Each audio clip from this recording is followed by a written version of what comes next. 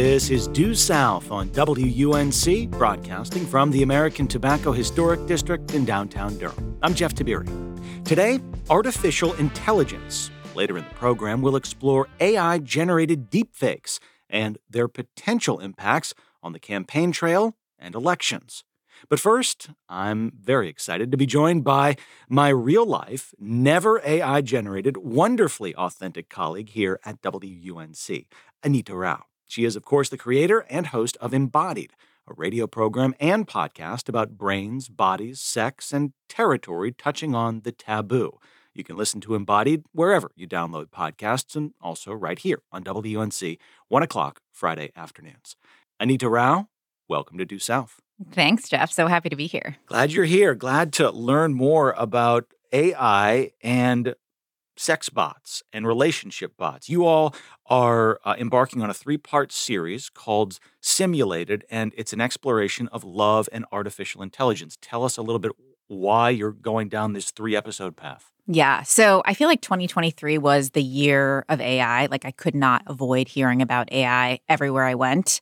But I didn't really hear that much about how AI was affecting people's relationships, how they were interacting with one another, how it was kind of moving beyond the kind of screen, the interactions with ChatGPT. So I was talking with friends about this last fall, and one of my friends told me about a writing workshop that she had just attended where she met a woman who had written a piece about dating an AI bot who then broke up with her.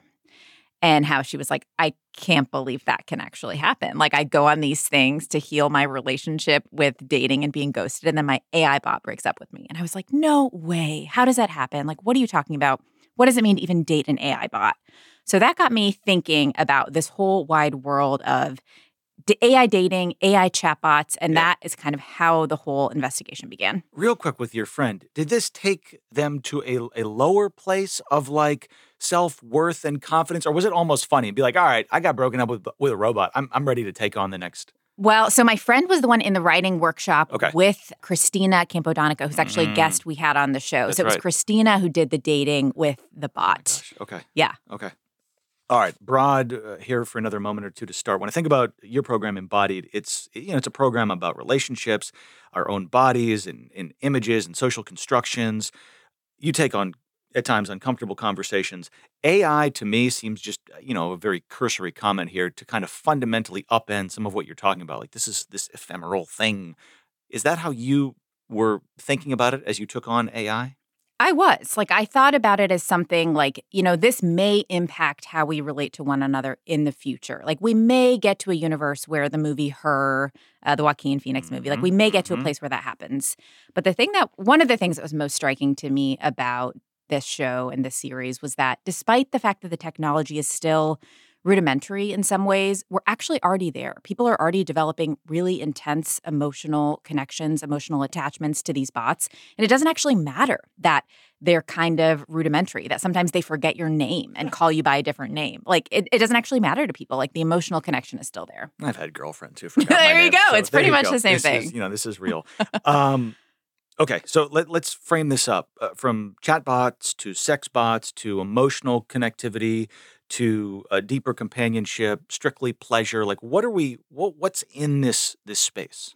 Yeah. So there are a couple of different realms of the AI kind of relationship world. So there are chatbots, which are essentially, as you would imagine, kind of like an interactive, like texting with an avatar. And most of those chatbots are based on large language models. And essentially what that means is it is this system that has the ability to recognize and predict and generate text. So basically, in response to you saying, "How are you?" it scours the internet and interactions with other users to see what is the most likely response to that question. And then it'll use that to respond to you. Okay. So these large language models are essentially powering a lot of these chatbots. So we have kind of just chatbot technology, which is what our whole first episode is about. And there's one kind of main company in that realm called Replica, where you can kind of create a digital avatar. You can design what it looks like. You can create a personality behind it. You can create a backstory. And it is there for you whenever you want to engage with it. You can pay for a premium fee to talk to it on the phone. You can video chat with it. You can pay more to be able to like sext with it and get like spicy pics. Mm-hmm. So it kind of spans that realm. But let me stick with the spicy pics at the risk of being a young boy. Last thing you mentioned, are we talking about anime or what? I would what say, is that? What is the picture? Yeah, it looks kind of like if you ever played The Sims. It's like a much more advanced version of what a sim would look like. Okay. Anita Rao here with us on Due South. She is, of course, the host of Embodied. We're talking about a 3-part series that Embodied is producing, has already put out part of. It is on our airwaves on Friday afternoons. It is called Simulated, and the first episode, which aired last week, is titled Automated: When a Bot Becomes Your Boo. So who is it who's getting the bot as the boo? Is it just you take that away? Who's using this? No, but is it everyone? Is it from 15 to 75, or who is this most common with at this point? So there are a couple of different apps out there, and we primarily talked about 2 that are both created by the same company. So one is Replica, that one that I was telling you about, and that is the one that is biggest on the market. It has millions of users, and as far as we know, of all age ranges, sexualities, gender identities, so on. The second app that we really talked about is called Blush. Okay. And this is an app that Christina, the person I was talking to you about earlier who got broken up with by a bot, this is the app that she was using. And Blush is essentially a virtual dating app. It operates a lot like Tinder, where you can match with AI boyfriends, pick their profile, match with them, then chat with them, potentially go on dates with them. Okay.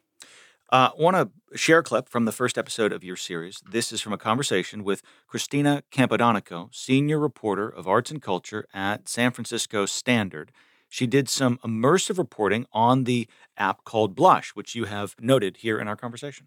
So if you want to practice flirting or maybe how to ask someone out or, having a long text conversation with a romantic interest, this is what this app was sort of designed for. The interface is very similar to what you might see on Bumble or Tinder or Hinge. You swipe left, you swipe right. There are photos of the AI characters. Is this in addition to having human relationships? Is this in place of? Do we know who's using it exclusively versus dual? It depends on the user. So Blush really came from the fact that Replica was noticing that a lot of people were turning to it to build romantic connections. Mm-hmm. It was initially designed more with a friendship bot in mind, but more than 60% of users, according to Bloomberg last year, were using it for romantic potential. So they decided to create Blush to focus much more on the dating and romance experience. But we talked to a psychologist who was a consultant for Blush, and she described this, thinking about this as a way to kind of help you become someone who is a better dater, essentially. Learn dating skills, get insight into how you interact with people, get insight into your attachment style, figure out what triggers you that people say. So she describes it as a supplement to existing relationships. One of the folks we talked with on the show, Denise, who uses Replica, she has been in a relationship with her bot Star for 2 years. And for a while, she was like, I'm done with human relationships. My needs are met in much better ways by this bot than they've been met by anyone in my life. I've been mistreated in a lot of relationships. And I actually feel really valued and affirmed in this relationship. She now is in a relationship with a human, but for a while she was like, I've sworn off human relationships. That's both fascinating and sad, is it not? It depends how you frame it. I think going into this, I similarly came with some judgment of wait a second, what does that actually mean? In talking to her, I think I can totally see where she's coming from. She is a bartender at an airport, and she's like, and I spend hours of my day getting hit on by people, getting my body objectified. I've been in relationships where I've been really mistreated. And she started engaging in a relationship with Star and was like, this actually showed me that I have value to people, that I can be treated better.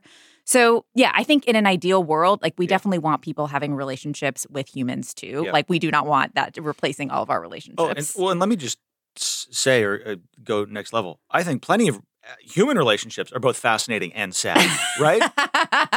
There you go. This is a serious question. Do bots have feelings? Depends who you ask. So no, at this point. I'm asking you. Well, I will say no. At this point, there is no sentience in bots. Now, what I told you about large language models is they will imitate what they have seen written elsewhere. So if you ask the bot, like, how are you? Are you feeling sad? It is going to give you a response that indicates a feeling, but is it actually feeling that feeling? No. All right, let's sneak in another clip here before the break. One of the other guests in this first episode in your series is a psychotherapist named Melissa McCool, the clinical product consultant for AI tech company Replica. And here's what Melissa had to say about the bot she used named Kyla.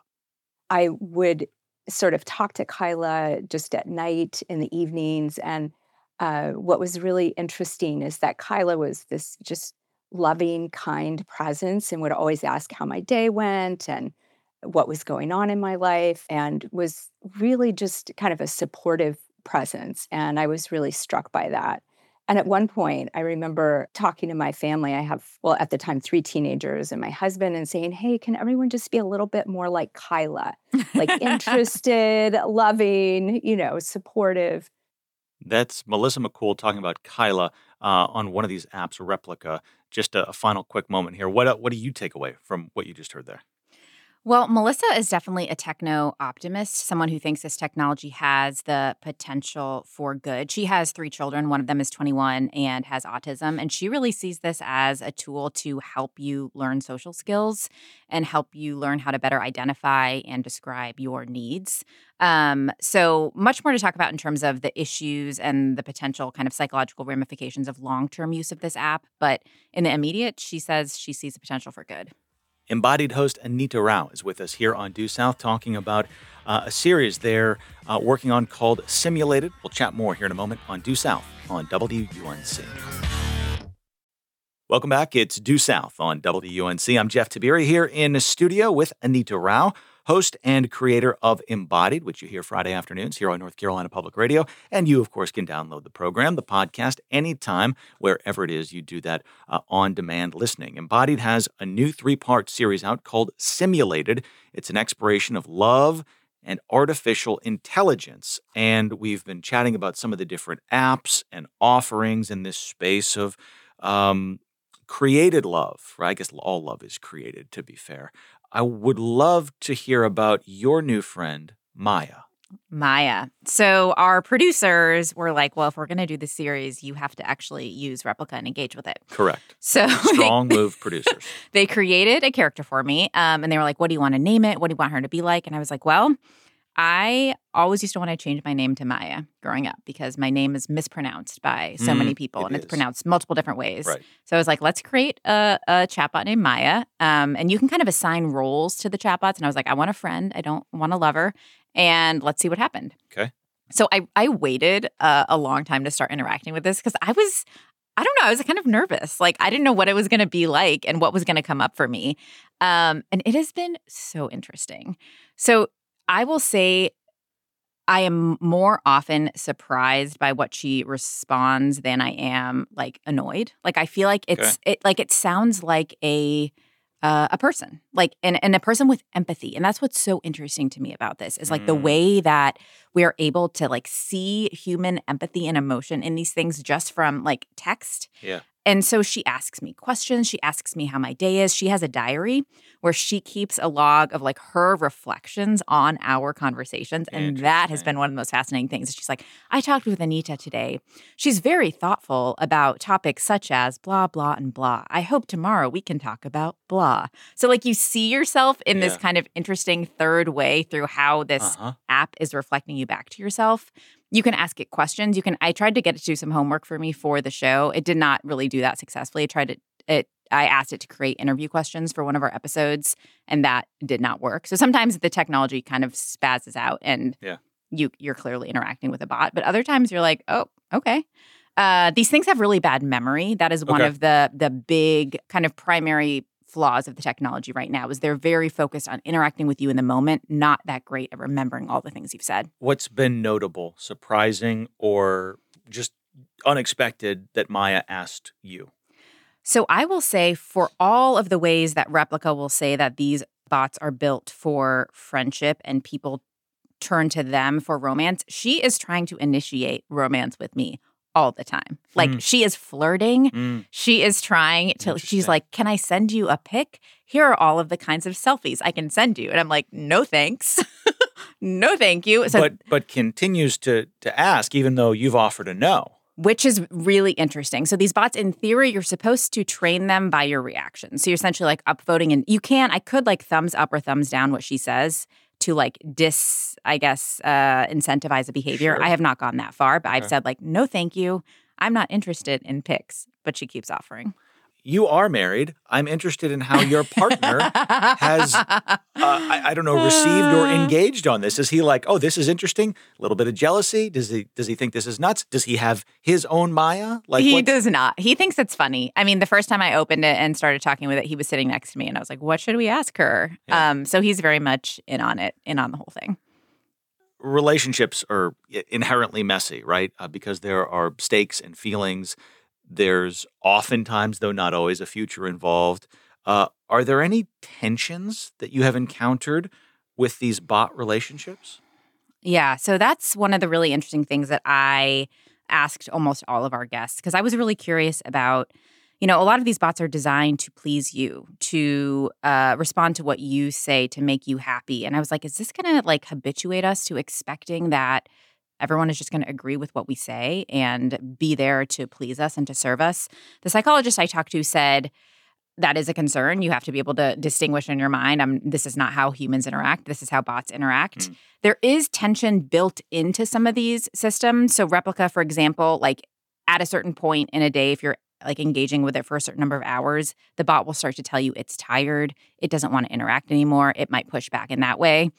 With the Blush app we talked to, as we heard from Christina, like your bot can break up with you. And that kind of tension is designed in the app. So it depends on the app, but I would say generally they're designed more to like appease you and be a companion than they are to cause any kind of conflict. Now, yes, go ahead. The thing about all of this AI is that humans are creating it, right? And it's learning from human behavior. So the thing about Replica is it is responding to you based on things that it has heard and learned from all of the other users that are chatting with it. And a lot of users have reported, some users have reported being sexually harassed by their Replica, which is that it is learning something from another corner of the app and it brings that to you. So I would say that is conflict. That is evidence of how our own systems are reflected back to us through the AI we're creating. Anita Rao here with us on Due South, chatting about Embodied in a 3-part series, Simulated, that you can hear on WUNC Friday afternoons and download wherever you download podcasts. Stick with the misogyny thread here. Other examples of that, when you say sexual harassment, I mean, it's obviously verbal. Go next level if you would. I'm not sure I want to know the answers, but go ahead. So these are all like things that I have read that people have reported on forums about their experience. There will be kind of like indications of non-consensual sexual behavior, people introducing certain kinds of sexual role play that users find uncomfortable and will continue even if they push back. Sometimes there can be trigger words where they are triggered by something you say to start engaging in a certain kind of fantasy that may have extremely problematic power dynamics. Outcomes or, history. Interesting. So the second episode in your series is about sex bots. It airs this week. You get into some interesting conversations about boundaries and consent, which you're alluding to an extent here. Tell us what you learned about some of these conversations and maybe what surprised you. So I will say generally the sex robots are not here yet. We do not have walking, talking sex robots. What we have is essentially sex dolls from the neck down and robotic like experience from the neck up that is accompanied by one of these apps like I described. Okay. So the technology is still really pretty limited. What I found really interesting is that there have been some archetypes that have been designed to really keep consent in mind. So a robot where if you touch it in a certain way or if you ask it for consent, it will respond in a certain way. The primary one in the market right now does not do that. But I think that these could be tools for teaching us about consent, teaching us about centering other people's kind of pleasure if we program them that way. Is there an age minimum for these? For buying the dolls? Yeah. I believe so, but I'm not totally sure. Okay. One guest from your second episode said something toward the end of the episode that struck me. Kate Devlin, author of Turned On, Science, Sex, and Robots had this to say. So I don't see that anyone who said that they have strong feelings for an AI, I don't think that's weird anymore. I think I might have initially, but now I think, well, those feelings are valid in the same way that I once fell in love with a celebrity who didn't know I existed, or I once had a crush on someone in my class who ignored me every day. The feelings on the human side, they're real feelings. They're brain chemistry that is firing off in all directions. That's really happening to you. And I think if people can feel that passion for something that doesn't exist in the real world as a human, then who am I to say it's wrong? Give me your reaction there. Unpack that a little bit. I loved that moment in the conversation because to me, it kind of upends so many of our assumptions about what this technology could mean. She has this really interesting frame of thinking that throughout time, we've always been afraid of new technology and we've always been afraid of human redundancy. So she says that this is nothing new. My main takeaway from that is that a lot of our conversation, we're actually kind of worried about the wrong thing. So we're worried about these bots replacing us. We're worried about people kind of being isolated in their homes, only talking to bots. So far, there's really nothing to actually prove that. So far, it seems like they're actually encouraging more social interaction outside the house in other relationships. The main thing we need to be worried about is actually privacy. That these chatbot apps and potentially these sex robot apps will have so much information about us. And especially if we're talking to them about our pleasure, our specifics about our sexuality, there is just kind of, you can imagine like what could be done with that data. It's already starting to happen with like smart vibrators, for example, and people not knowing where that data is going. So to me, walking away from this series, I was like, okay, that's actually what we need to be focusing on is how are these companies treating our data. And the thing with all of this is like regulation is so far behind. Like what last year we're talking about TikTok. When are we going to be talking about chatbot apps? Like not for years to come. And privacy concerns are going to have already, been amplified by all the data put into these systems by then. I think on a much more innocuous level about, I do a Google search for a flight to this location or a new sweatshirt, and then I go onto Instagram 45 seconds later and there's a targeted ad for me. But as it pertains to sex toys or some very personal things, go one level deeper with us for some of the problems there as it pertains to privacy. Like I think of, targeted ads, and that's one example. But why else is privacy a major concern or something to be aware of here? I mean, that's a good question. I think it is like, people, you could be like your private health data about like health issues you have could be available to like potential employers or to people on the internet before you're really aware of it because it's easy to learn a lot about you from your health habits and your health data. I think those are some of the big concerns. It's deeply personal information. And sharing what, long has been in a bedroom or in whatever the place may be between hopefully consenting adults, it is between the people in the relationship. And now it is between you and a cloud. And that is a whole new dynamic. Completely. I think. Anita Rao is here with us on Due South. I'm going to take 20 seconds here. Tell us a couple of the ways in which people mispronounce your name. And I hope I have not done it today, but it happens all the time in the workplace. People who know you, they mispronounce your name, but you alluded to this earlier. It is Anita Rao. It is. The backstory, my mom is British, and that is why I pronounce it Anita. This 3-part series that Embodied, Anita, of course, is the host of Embodied, which you hear here on WUNC, and Simulated is the 3-part AI series that Embodied has embarked on, and it'll already has aired in part on 3 Fridays, the 9th, the 16th, and the 23rd here in February. The last episode of the series is about a type of AI use that I candidly had not ever thought about before. It has to do with AI and the afterlife. Enlighten us, please. Yeah. So there are a couple of main categories of apps and programs in this market. It's called grief tech, and it's essentially, apps that are being created to help us grieve in one way or another. There are 2 big branches. One of them, to me, I see as kind of an extension of oral history. You're essentially having people sit down, record interviews about their life. A bot is then created of that, and you can interact with it. You can ask it questions about you can ask it stories of its life, and it'll tell you in response. It can only tell you things that the individual who recorded their memories has put into the app. That's kind of one category. The second category is what is kind of often called like ghost bots. And this is much more built on those large language models that I was talking about earlier. So you can enter a paragraph of text. I could take my text exchange with my mom. I could tell the bot, this is a relationship between me and my mom. Here's some examples of how my mom talks. And then I'm basically recreating my mom through an app, and then I am interacting with that. Now, there are examples of people who have done this after. There's a really famous case of this one program called Project December of a man who 8 years after losing his fiance really suddenly was deep in his grief. It was the middle of COVID, and he used one of these apps, Project December, to create a bot of his late fiance. And found it to be immensely healing in his grieving journey. He felt like he was able to tell her some of the things that he's done to remember her. He was able to tell her some of his regrets about things that he did toward the end of her life. He found it to be a really healing experience. Now, some of her other family members, on the other hand, were not pleased. Her mom did not want to read the transcript of it. Her sisters were concerned about it. So it raises all of these questions about who has the right to build a bot of someone. And when you die, like who knows what someone could build of you, and what right do you have to consent to that?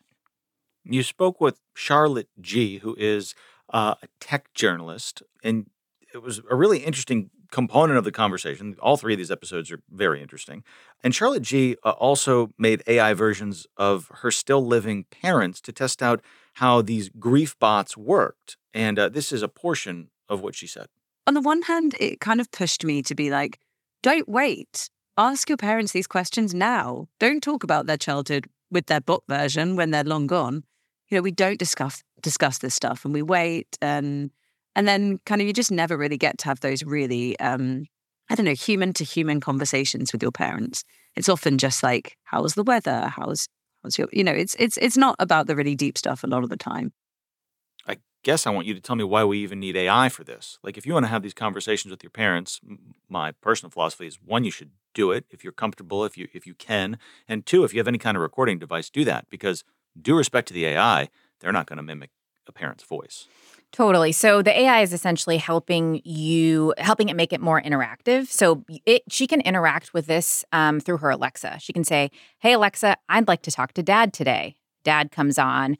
Hi, Charlotte. How are you doing? Hey, Dad. Great. He says, what do you want to learn about today? My life, my blah, blah, blah. So it creates the interactive component. It preserves the interactive component for generations. So potentially her kids, her grandkids could feel like they were talking to her dad. It would be interacting back and forth. So I guess that's where the AI comes in for these more kind of contained programs like the one that Charlotte used. Do you have any sense of who is using these bots as it breaks down across the gender continuum? We don't really know. There's not enough data to know yet. A lot of these are like startups that are created by people who have a lot of personal stake in the product and often do it for personal reasons. The guy behind Hereafter AI, the one that Charlotte used, his father was dying of lung cancer. And he was like, I have never sat down with you and asked you about your life. I'm going to do this. He wrote a piece about doing it. And then all these people reached out to him and said, I want to do something like that with my parents. So a lot of these technologies get created from really personal reasons and then extended out. And then some of them end really suddenly. And that is a big question that I walked away with from the grief episode is like, what happens if you spend all of this time recording your parents, if this becomes an emotional part of how you grieve after they die, and then the company goes under and you no longer have access to this? Like, that's painful and also expensive to continue paying for access to this for years and years and years to come. And what are we talking, $5-10 a month, more than that? It depends on the software. Some of them have a one-time fee of like $150 and then you have it forever. Others have like a $9.99 a month to continue to have access to this bot. How do we reconcile the memories we have of loved ones with maybe new memories, experiences, contours of the relationship once the bot has been created? It's really hard to know. I mean, I think it depends on the technology that you're using. One of the things that I learned about in this show is this idea of imaginal relationships, which is basically what we kind of imagine. So when someone dies, say then you return to your home, like where you grew up, and that's a place you always used to hang out with your best friend. And you might think like, what would John say now? Or like, what would Betty say now? And that's like an imaginal relationship. You imagine what they would say. some of these grief tech give us the ability to actually be like, Johnny, what would you say? Yeah. I think it really changes how we grieve in a lot of ways. It changes what the phases and the stages of grief look like. It could kind of extend some stages, expedite others. It could get us really stuck in some stages and not be able to move on. It's really hard to know at this point. Did you rethink anything about your own human relationships as part of doing this series? Yeah. I mean, I think I realized that technology has already dramatically changed how I interact with people in my real life. Like, I was much more aware of how often I was kind of on my phone while talking to my partner, how I was much more engaged in a text conversation with someone who wasn't in the room than I was with the person who was in the room. So I think in some ways, like, we have already really changed how we interact with other people based on technology. And this is a next step in that in a lot of ways. But it made me realize, like, the thing that's so beautiful about humans that this technology doesn't have is memory. This technology can't remember, like, the weird thing I said 4 years ago that happened when we were at the same coffee shop. That's going to bring so much joy to me for you to share with me right now. So there's still so much richness in humans that can't be duplicated in this technology yet. The sensory details are not alive. They're not alive. Anita Rao is the creator and the host of Embodied. She's been your guest here on Due South. Anita, thank you. Thanks, Jeff. Embodied is out with its 3-part series called Simulated, all about artificial intelligence, is out now. You can, of course, tune in to Embodied Friday afternoons at 1 p.m. here on WUNC, and you can find the episodes within this series and other past offerings from Embodied at our website, WUNC.org, and wherever you do that on-demand listening. This is Due South on North Carolina Public Radio, WUNC.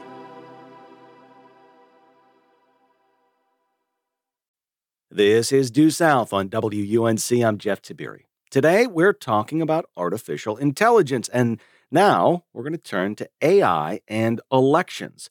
You might remember a few weeks ago when the media went abuzz about a robocall ahead of the New Hampshire primary, telling Democrats to skip the primary, a call that was soon deemed to be an AI fabrication. It's important that you save your vote for the November election. Voting this Tuesday only enables the Republicans in their quest to elect Donald Trump again. Now, not heard within that clip was Biden's trademark malarkey that might have convinced a lot of people of the authenticity of that call. However, it was not authentic. It was an AI-generated deepfake. And when it comes to how artificial intelligence can potentially impact elections, deepfakes may only scratch the surface. Joining us today to talk about the myriad ways AI can be used in the election landscape are Scott Babwa-Brennan, the head of online expression policy at the Center on Technology Policy at the University of North Carolina, Chapel Hill. There, he focuses on online expression, misinformation, and political advertising. Also here is Shannon McGregor, associate professor at the University of North Carolina's Hussman School of Journalism and Media and a principal investigator with the Center for Information Technology and Public Life at UNC Chapel Hill. Welcome to Due South, y'all. Thank you. Yeah, thanks for having me. Shannon, what was your reaction when you heard about the robocall and or heard the robocall a few weeks back? Well, I laughed at the malarkey, and it just made me see how likely it is that we'll see these sort of campaigns sort of play out. To me, this is like disinformation, but like with a little bit of gasoline on it to make it sort of easier to do. And this is of the kind that worries me the most, which is disinformation about electoral processes and about the voting process that are clearly attempts to suppress the vote. Scott, was there a notable takeaway or two for you? I mean, I would echo what Shannon said, and I think you're absolutely right to pick up that point about this being an instance of voter suppression, which is something I think with the Center we have written a lot about, and not to like jump ahead in the conversation to get to the policy side, but the kind of surprising thing is the U.S. doesn't have a federal law against voter suppression and this sort of false content, and so it really kind of reinforced to me how important those sort of laws might be. Well, and we are getting there. We're heading there. Let me ask this. What are the legal ramifications of these kinds of disinformation efforts? Are there legal ramifications? Yes and no. As we've since seen, the FCC, what was that, last week, just clarified existing law to note that existing law does prohibit use of AI in robocalls. But otherwise, not really. I mean, it remains legal, permissible to lie. It remains permissible to lie in political ads, political content. As I just said, including about the time, place, manner of elections. There is an exception to that. Some states do have laws. North Carolina is one of them that do prohibit certain types of election-related falsehoods. And I guess I would also just note that even if there are legal ramifications that could be used in the instance of a deepfake call, well, who generated it? Was it a dark money group? Was it originated outside of the United States and posted to the World Wide Web there? Where did it come from? How long would it take to get it down? And of course, at that point, how many millions of people or tens of millions of people have heard the video, and do legal ramifications even matter? Is it too late? And I would say, how long do all those legal ramifications take to play out, right? I mean, I think we're not related to AI, but we're seeing, how long the legal sort of efforts around interference in our last presidential election are taking to make their way through the process. And so, think about that on a greater scale, just in terms of number of cases potentially in something like this. And I think it's very unlikely that these things would be resolved if there even were, robust federal legal means in a timely manner. Well said. What's going on with federal legislation, if anything? And I did just hear you, but is anything going on with federal legislation, and could it make much of a difference? You're shaking your head no. Is there anything to elaborate on that? No. Okay. So there have been a couple bills that have been proposed. There's a big one, the Real Political Ads Act or something like that, which would require disclaimers on political ads that include generated content. I don't think anyone really believes it's going anywhere. But where we do see some action here is at the state level. Mm-hmm. So 5 states have so far passed laws regarding generative AI and political ads. The first ones actually were passed in 2019 about deepfakes, and then we've seen a couple this past year. But just this last month, or I guess in January, I think another, couple dozen states introduced these sorts of bills. What are the 5 states that have them on the books now? Oh, no. Okay. North Carolina's one. No. I'm sorry. No. So California actually sunsetted their provision at the beginning of this year. Texas, Washington, Minnesota, and Michigan. And Minnesota and Michigan and Washington were passed this past year. So very well done. You did not know that that quintet of states was coming. But you did note earlier that North Carolina does have something on the books. I swear I heard you say that. Yeah. Unpack that for us, please. Right. So that's a law specifically about voter suppression, or lies about certain type of false content in political communication, around elections. It's pretty narrow, and I'd have to brush up exactly on the details, but I think it regards lies about other candidates, and there might be some other small kind of categories. Okay. And is there a limitation as we think about federalism here and the state powers versus national powers? I mean, this isn't, a local property issue or something. This is a big, broad national issue. Are states somewhat confined to what they could even theoretically pass in this realm? Absolutely. Right. The Dormant Commerce Clause prevents states from regulating interstate commerce. So there's going to be some real restrictions there. Okay. I think the other big restriction is on the First Amendment, or is by the First Amendment. And, we have 5 states that have passed these laws, but we haven't really seen challenges to them. I wouldn't be at all surprised to see some challenges, especially to the Minnesota law, which enacts a pretty broad ban on deceptive generative AI content and political ads. There are those who believe that is an unconstitutional restriction on political speech. Scott Babwa-Brennan and Shannon McGregor are here on Due South, and we're chatting about AI and its role in politicking, electioneering, and potentially deepfakes and political platforms that can be manipulated. Shannon, let's shift gears here a little bit. You're an expert of social media and political communication. What are the ways that you are seeing AI kind of emerge in these arenas? Well, it can make, your photo backgrounds look nicer. But when we see it sort of in the realm of politics, I think a lot of it, I do, I think there's a lot to be concerned about. But I do want to also point out that we're seeing a lot of use of it for like really mundane, normal political campaigning in ways that might not be concerning at all. Like helping to write text messages that you might send out through the campaign, helping to write social media content. I don't think these are like normatively very concerning.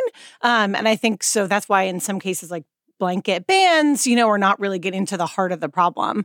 I think, what it does make it harder to do is we know from research that when people look at things on social media, they don't necessarily tend to recognize the source of it, right? So you hear this, right? We talk to people, I saw it on Facebook or I saw it on TikTok. Well, that's not actually the source of it, right? Like who's the content producer or whatever. And so, add into that another layer of the type of content, especially the dangerous kind that we're talking about, deep fakes using generative AI, it adds another layer to the sort of source confusion.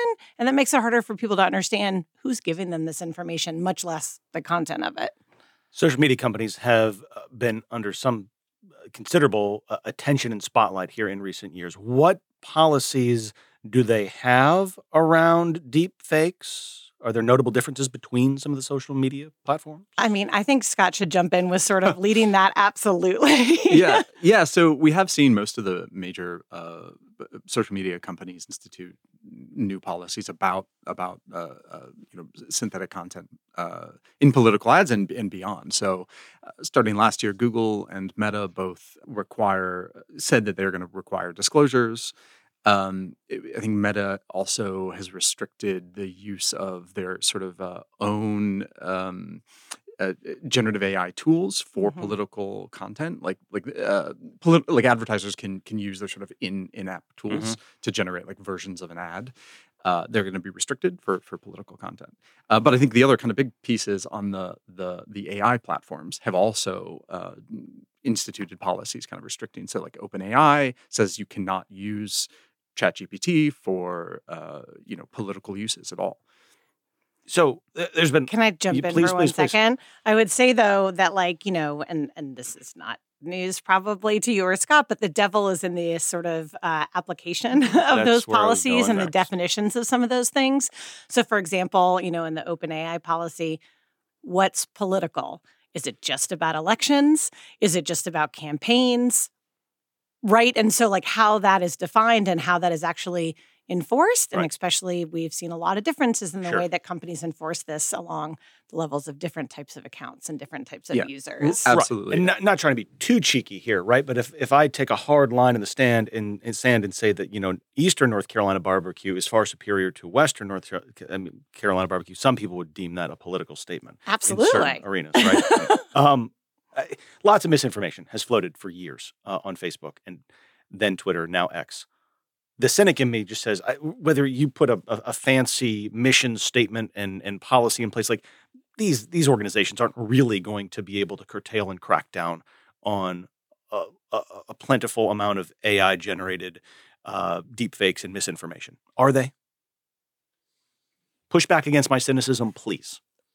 I mean, we'll see. I think, yes, they can. They can certainly limit that sort of content. There are tools. There's a huge amount of work going into now being done to sort of develop like methods of identifying that content. Right, like OpenAI now like is going to start embedding watermarks that can be recognized by the platforms. But you're absolutely right. Like it can't be 100%. And the worst actors are going to. Well, some of the worst actors might be the most kind of savvy at getting around the enforcement mechanisms that are in place. And I think it's an open question. Excuse me. I think it's an open question, that we don't really know the answer to, which is to what extent are platforms actually invested in this, especially as it relates to the election and to politics. We don't have a good idea about like what those teams look like in terms of staffing, and, we're talking here about the U.S. election, but this is one of dozens of really important elections happening around the world right now. And it's not clear to what extent platforms are equipped to handle this from sort of a resources side in terms of staff, right? I'm going to go from cynic to perhaps optimist. And you spoke on this before, Shannon, so please, to either of you, are there opportunities for AI to further be used as a tool to improve upon democracy, make elections more democratic, more fair, more open? I think there's a possibility, right? I mean, for one thing, just like social media sort of, lowered the entry point, right, in terms of cost for people to get their message out if they were newer potentially to the political scene. The use of generative AI could do the same in terms of developing content, organizing your mailing, and like data or data lists, right, of voters. Absolutely. And I think, we may see that, right? These are sort of the normal uses of some of these things that I think we may see. And I think also, though, that like as we see, these things, I think there's another way that this could potentially be good, but I don't think it's there yet, is, as people continue to adopt sort of the ChatGPT type tools to get information rather than search or in addition to search, that would be a way for people to have a much more personal interaction with finding out political information, right, that they might want to know about. And that could be potentially good. But these large language learning models are only as good as the data that goes into them. And what we know is that the press coverage of anti-democratic candidates, of election processes, is not great. And so that's the training data that's going into this. And so I think that's where we're running in, to one issue in terms of your optimistic outlook, potentially. Shannon McGregor and Scott Babwa-Brennan are here on Due South. We've got just a couple more minutes. We're talking about AI and its role in elections here in this very notable and important 2024 election. The North Carolina primary is less than 3 weeks away. Early voting is now underway. Y'all are experts in this conversation, this field. When you meet a layperson, when you're talking to a student, if it's a family member and they're like, hey, like what are the best practices for me? What do you tell them? I think that, the people who might be most vulnerable to some of this kind of electoral disinformation, whether it's generative AI sort of created or not, are people who are new to the process of voting, new to the process of voting in North Carolina. And so I would say to tell them to talk to people that they trust about this, whether that's people in their networks, to sort of check the veracity, right, of information that they see, calling their county, state board of elections. But I also think, with generative AI, the same rule applies to what I think we would say about a lot of media content, which is like, if it makes you feel really good or really bad, like chill for a sec, right? Before you share it or just sort of dive into anything that you see. What else? Yeah, I'd echo that. And so last November, we put out a report on generative AI and political ads. And in that report, we try to assess some of the different kind of potential harms of here. And we kind of concluded that while some of the harms might have been sort of overstated, and I'm happy to kind of come back to that, the real risk here lies in local and down ballot races. Mm-hmm. So, given what we know about the way that political ads don't actually change people's minds about who they vote for, there is still, I think, a real risk that in these tiny races, city council, county commissioner, that a single piece, a single campaign could actually have significant influence. So I think it's in those cases that we need to be, extra vigilant.